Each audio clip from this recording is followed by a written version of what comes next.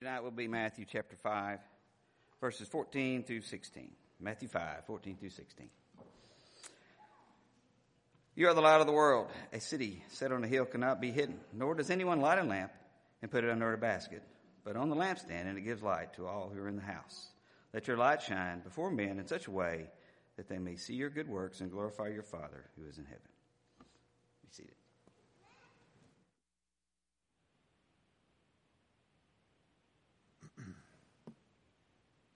Somewhere in all the reading that I've done, I came across the idea that Socrates was considered wise, not because he knew all the right answers, but because he knew how to ask the right questions.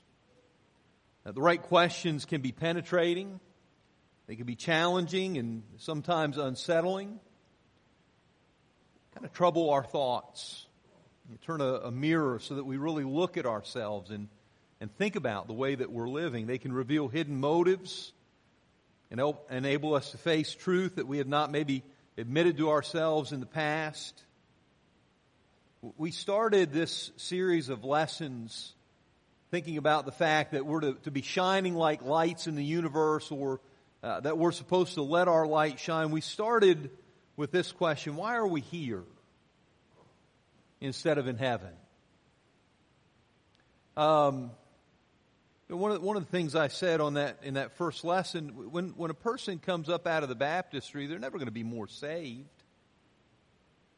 That they may grow to a fuller understanding of their salvation or to greater maturity, but they're never going to be more saved in that moment than they are in that moment. So why doesn't God just take us to heaven?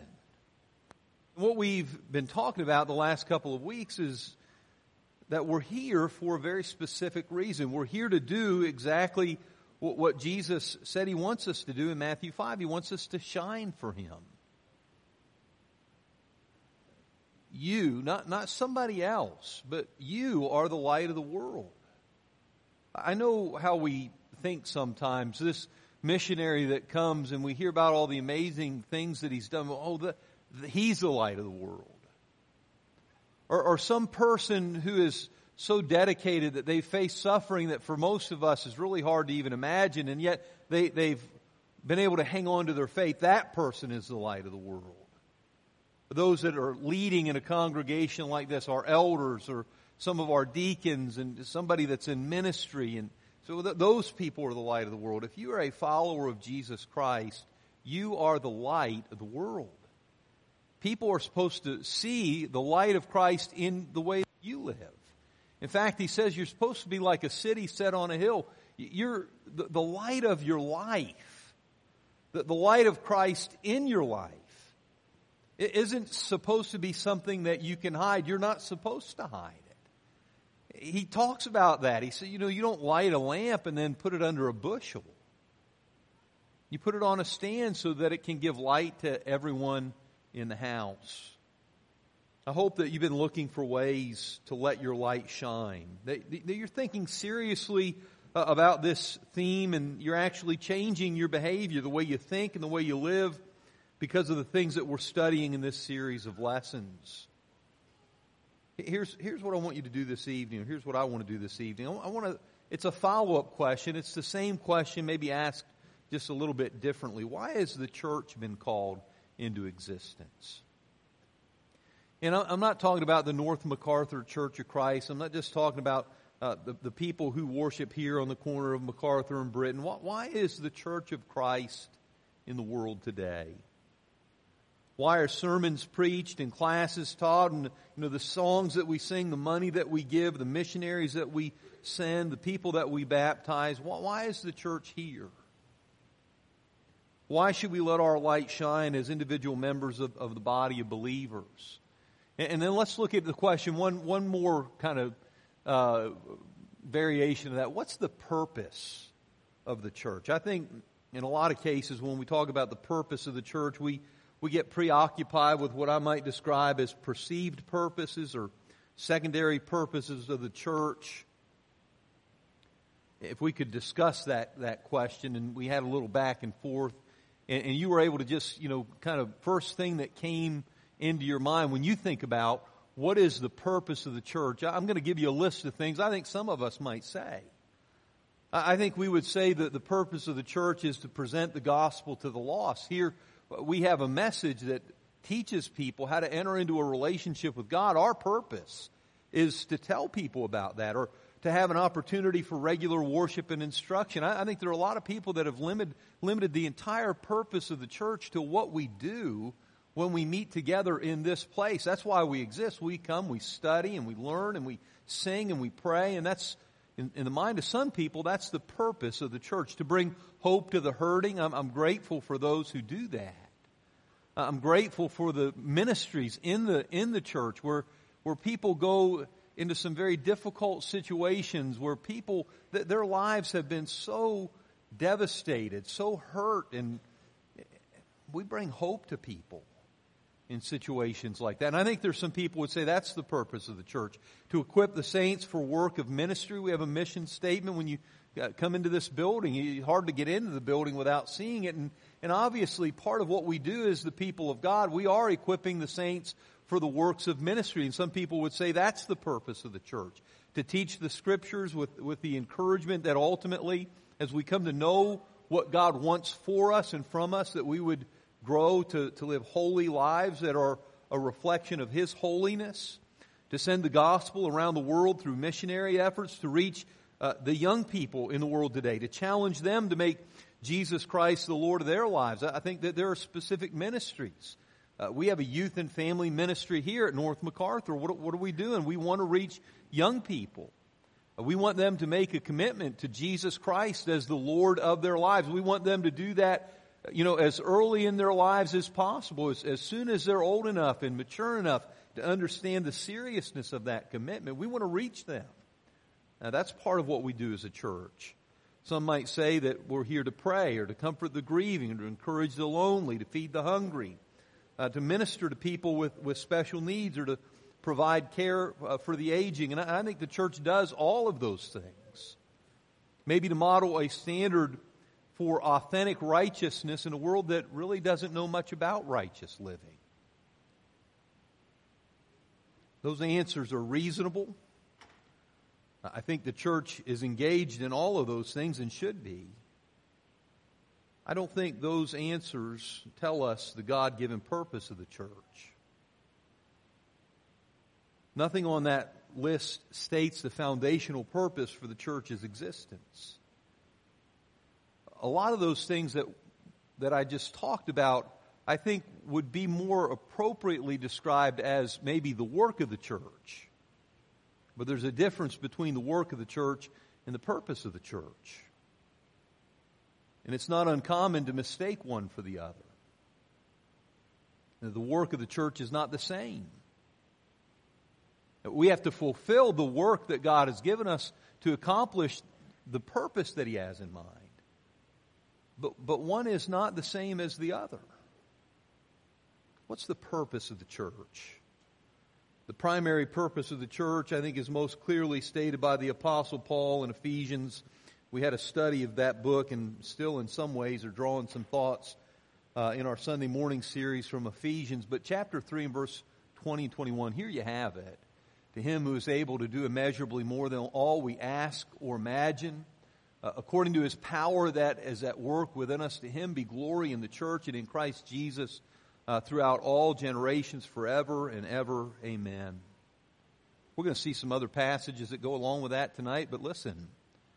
The idea that God had when He established the church is that His name would be glorified. We sang it tonight. In your church, Lord, be glorified. In my life, Lord, be glorified. The reason the church exists is so that the praises of God would be declared, and that the world would see the glory of God in the lives of those who are part of His church. My life and in your life.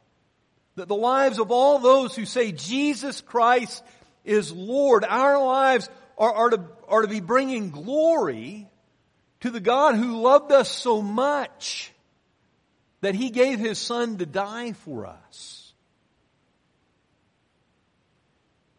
in a theme text that we've been studying in each of these lessons. At least it's been our scripture reading each week. Matthew 5 and verse 16, Jesus said, "Let your light so shine before men that they may see your good works and glorify your Father in heaven." One of the reasons, and we had a lesson, the last lesson that we had, I guess the second lesson is, you don't do your works to be seen. That's not the purpose, you don't pray to be seen, you don't give to be seen, you don't fast to be seen, you don't preach to be seen by men so that men are so impressed with you. But when you live the way God wants you to live, your good example will be seen. And when people see it, they don't give glory to you. They don't glorify you and say, "What a great Christian." They see beyond you, they see God, and they say, "What a great God. What an amazing God these people serve." Paul gave the following instructions to the church in Corinth. "Or do you not know that your body is a temple of the Holy Spirit within you, which you have from God, that you're not your own, you were bought with a price?" I think we need to explain and make sure people understand the commitment that they're making when they obey the gospel. I think there are a lot of people that want to be saved, but they still want to belong to themselves. They still want to be the one calling the shots in their own life. Save me, but at a comfortable distance. You're not going to manage my life. No, you don't even belong to yourself anymore. You've been bought with a price. What are you supposed to do now? Well, listen, it's my body. Y'all, listen, you know that what I'm saying has some very practical applications in the way that people think and the way that people behave in our culture today. You do not have the right to tell somebody what to do with their body. It's my body. I can do whatever I want. I've got rights. And I can make choices. You don't even belong to yourself anymore. You've been bought by the blood of Jesus Christ. Therefore, here's what you do with your body. You give glory to God. There are reasons that Christians live the way they do. There are certain things that we do that we're motivated to do those things not because we think we're holier than others or more righteous than others. We live a certain way because we want God to receive glory by the choices that we make. And there's certain things, and I'll kind of circle back to this again later, but somebody said, "Why don't you join everybody else? Everybody else seems to be doing these things. We don't do certain things." Why? We want God to be glorified. We don't want to do anything that would detract from the glory of a God who bought us with the blood of His Son. We want our bodies to magnify God, to exalt and glorify God.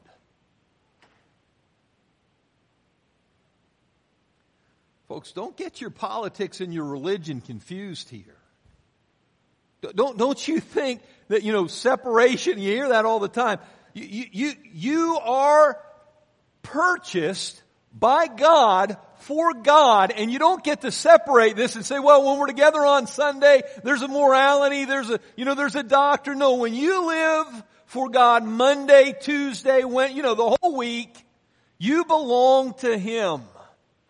The choices you make in your private life reflect on Him. So you've got to be careful. You can't let your mind be swept away with a new morality, which is really no morality at all. It's just an excuse to do the things that so many people know they shouldn't be doing in the first place. And so many of those things detract from the glory of God. In that same letter, in chapter 10 and verse 31, "Whether then you eat or drink or whatever you do, it doesn't matter what you do."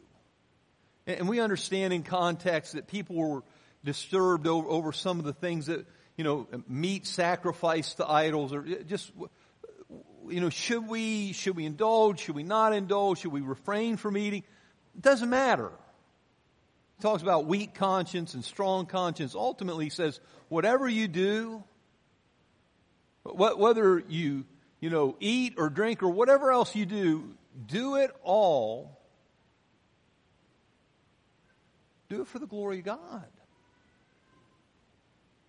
I think we should spend some time looking at our lives and the practice of our faith. Why do we do so many of the things that we do?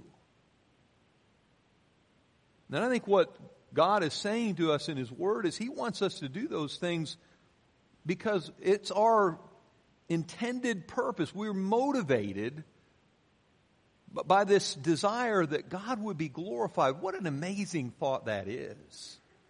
That God would receive glory because of the way I live. Because of the choices that you make. Peter, in an effort to encourage Christians who were being severely persecuted, this for their loyalty and devotion to Jesus, he says, if anyone suffers as a Christian, he's not to be ashamed, but he's to glorify God in this name.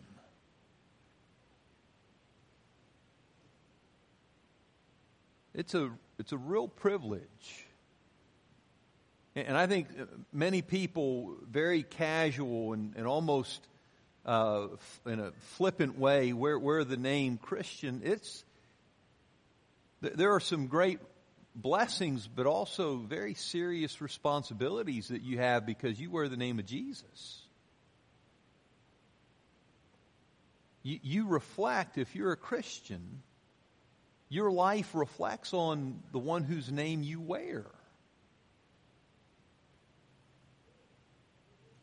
People are making an assessment about Christ by the way His people live. We should glorify God when we wear His name. The Bible is full of statements like the ones we've just read together, and these passages, I think in the simplest terms, tell us exactly why the church exists. The church's primary purpose is to glorify God. Our basic reason for existence is to bring maximum glory to God as much as we possibly can.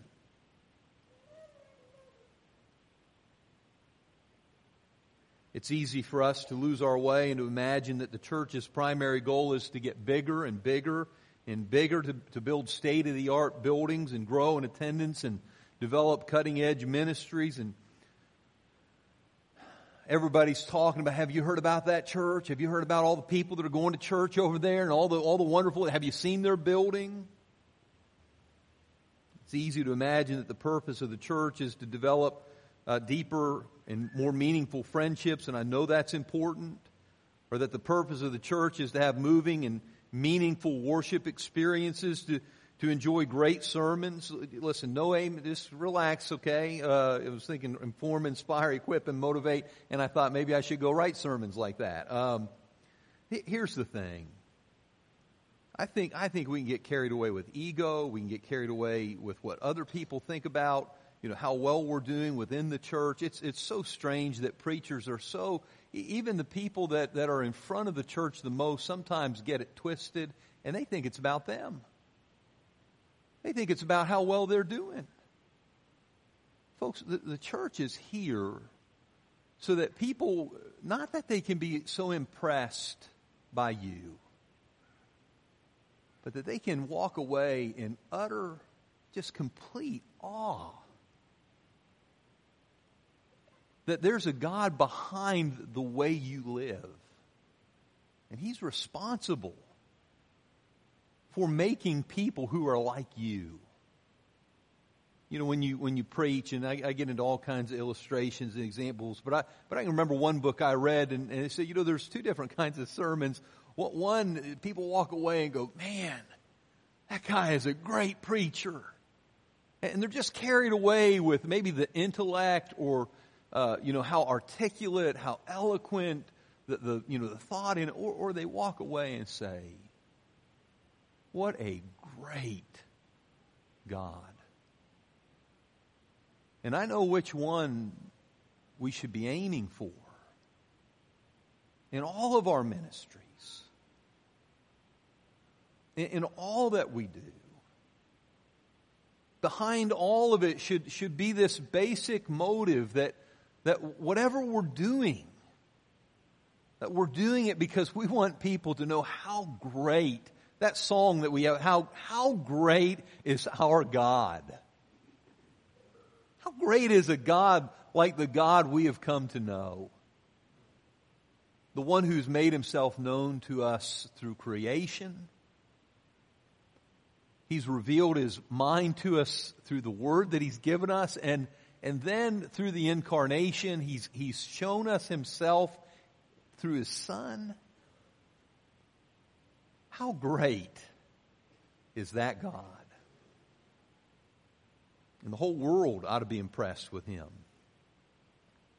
What does it mean for the church or for the individual Christian to glorify God? It means to magnify, to exalt, to elevate the Lord as we live for him. It means that, we do that by the way that we live, by the way that we talk, by the way we treat other people, by the things that we value, the sacrifices we make, the way we serve other people, the way we spend our money, the way we talk about other people. We glorify God by the things we do. We glorify him by the things we don't do.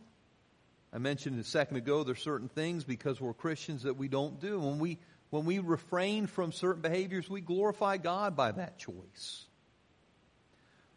You're not going to find a better example in the Bible of a person who understood his life purpose and fulfilled that purpose in his life better than Jesus did. We can read, the gospel accounts, and we see him preaching and praying. He's teaching and training. He's making sacrifices. He suffers. He's a servant. He's working. He's outside of the tomb of a friend. He's weeping. He's ridiculed by some. He's rejected by many. Ultimately, he's crucified and killed. And through all of this, he never loses sight of his purpose. In John chapter 8 and verse 50, he said, I don't seek my own glory. Jesus, you're the greatest moral teacher who has ever lived. I'm not doing this for my glory. How is that possible? Someone who is so beloved, he is so adored and so praised, and he says, no. I want you to aim that. I want you to direct that glory. I want you to shift your attention from me and give that glory to my Father.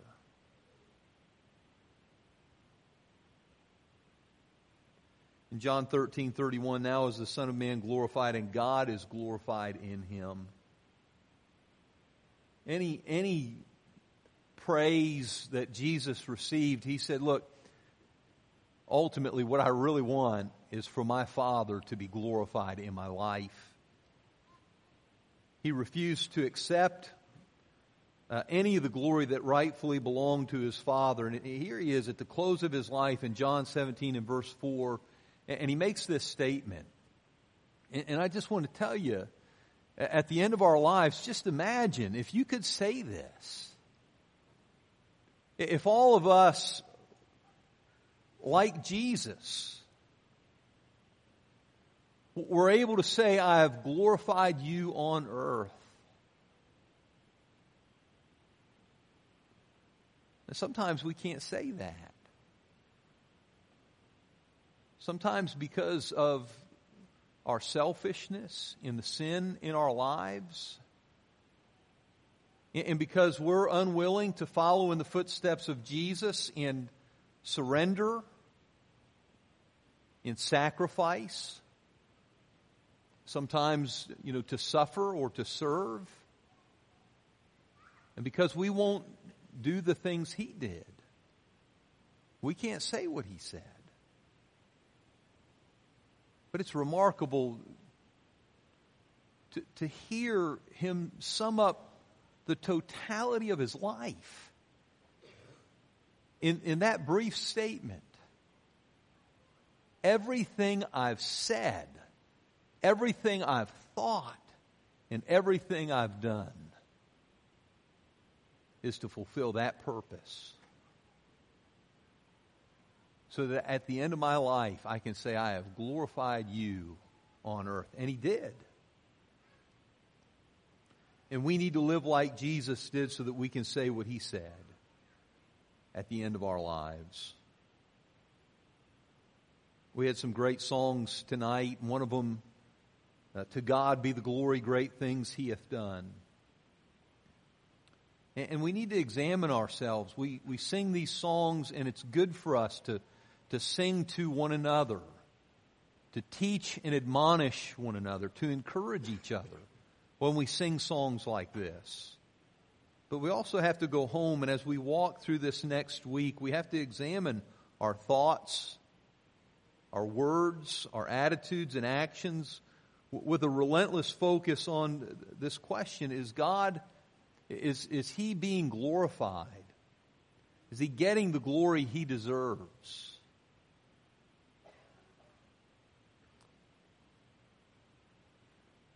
Part of a great church, and our elders and our staff and our missionaries and the Bible class teachers, you can't do it like that. You can't say, God, I'm part of a church that they're glorifying you.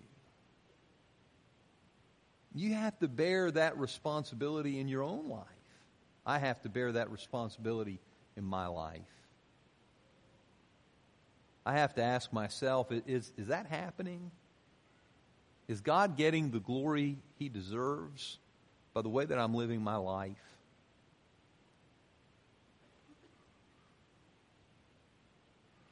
As we think about that tonight, I want you to think about something else as we conclude. You can't do what we're talking about outside of God's family. You can't glorify God without being in His family. I think most of you would understand that the things your children do reflect on you and your family, not me and my family. The things that my children do, they reflect on me and my family, not on you and your family.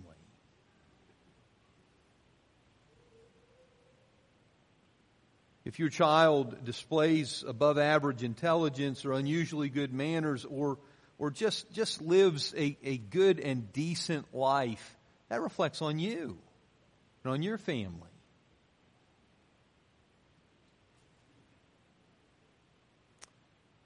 When your children are involved in disrespectful or harmful or immoral behavior, again, that reflects on you and your family. And I'm not trying to be critical in one way. I'm just saying, I think most of us understand. I thought, growing up, that my dad made that pretty clear. When you leave the house, what you do in your life reflects on us. You're a Lewis. You wear our name. The way you live, the way you treat other people, that reflects on us. I think the same thing is true when we wear, the family name and we tell other people that we're Christians. This is a reflection on our Father. Here's the point I'm trying to make. God has no children outside of His family. And only the things done by His children reflect His glory. It wouldn't make any sense to try to glorify God outside of His church. It's not going to happen. It's not in harmony with God's eternal purpose. We said this already. Ephesians chapter 3 and verse 21, to Him be glory, notice, in the church and in Christ Jesus throughout all generations forever and ever. Amen. God is going to obtain glory. He's going to be glorified by people who are in Christ.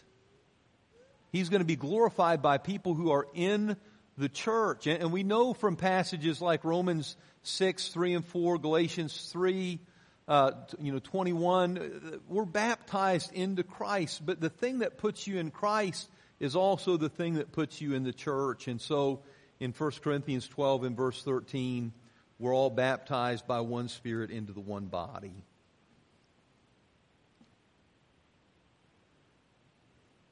You can't glorify God outside of His family. The way to be in His family is to be baptized into Christ, to be baptized by the one Spirit into the one body. There are two thoughts then as we conclude. One, that's where you ought to be. Nobody should have to coerce you. You should want to be in Christ. You should want to be in the body of Christ. You should want to be in the church. We offer this invitation, and it's the most wonderful, most incredible blessing that Jesus says, "Come to me, all you who are weary and heavy laden, I'll give you rest." And sometimes you feel like you got to talk people into that. That's the best offer ever. Everybody should want to come to Christ. Everybody should want to be in Christ and in the church. And it shouldn't be difficult to do what the Bible says. It shouldn't be, a point of contention. Well, I want to come to Jesus, but I don't want to be baptized into Jesus. If you want to come to Jesus, you'll come to Him on His terms. You'll come and you'll submit to Him on His terms. Here's the other thing as we finish now. I think most of us, many of us anyway, have already made the good confession that Jesus Christ is the Son of God. We've already sought to live penitent lives, to turn away from sin, and to live in a way that honors and pleases God. We've been baptized into Christ. For many of us, we have to keep circling back to the purpose of the church, God's intended purpose for our individual lives, and we need to take time to really look at ourselves and to examine ourselves.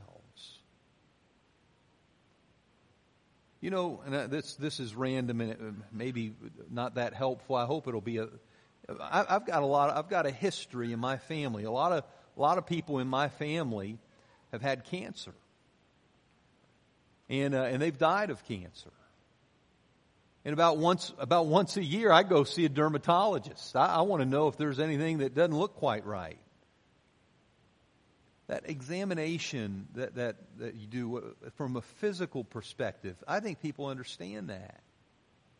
Why would you go to the doctor and be examined that way? Because I don't want to be sick. I want to be healthy. I don't want to get a terrible disease. If I have it, I want to detect it as soon as I can so I can get treatment.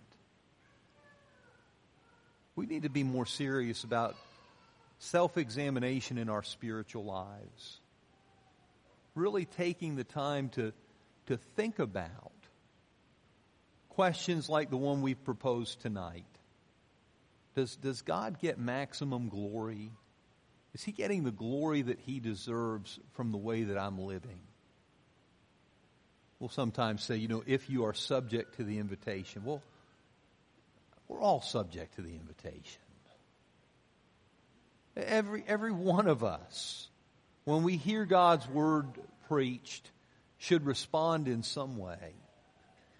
And that doesn't mean we always have to respond publicly, but some private decision should be made that we're going to be more serious, more committed, more devoted, more conscientious as we live each day, because we don't want our lives to detract from the glory of God. We want Him to be glorified in our bodies. If you do need to respond publicly tonight, we invite you to do that as we stand and sing.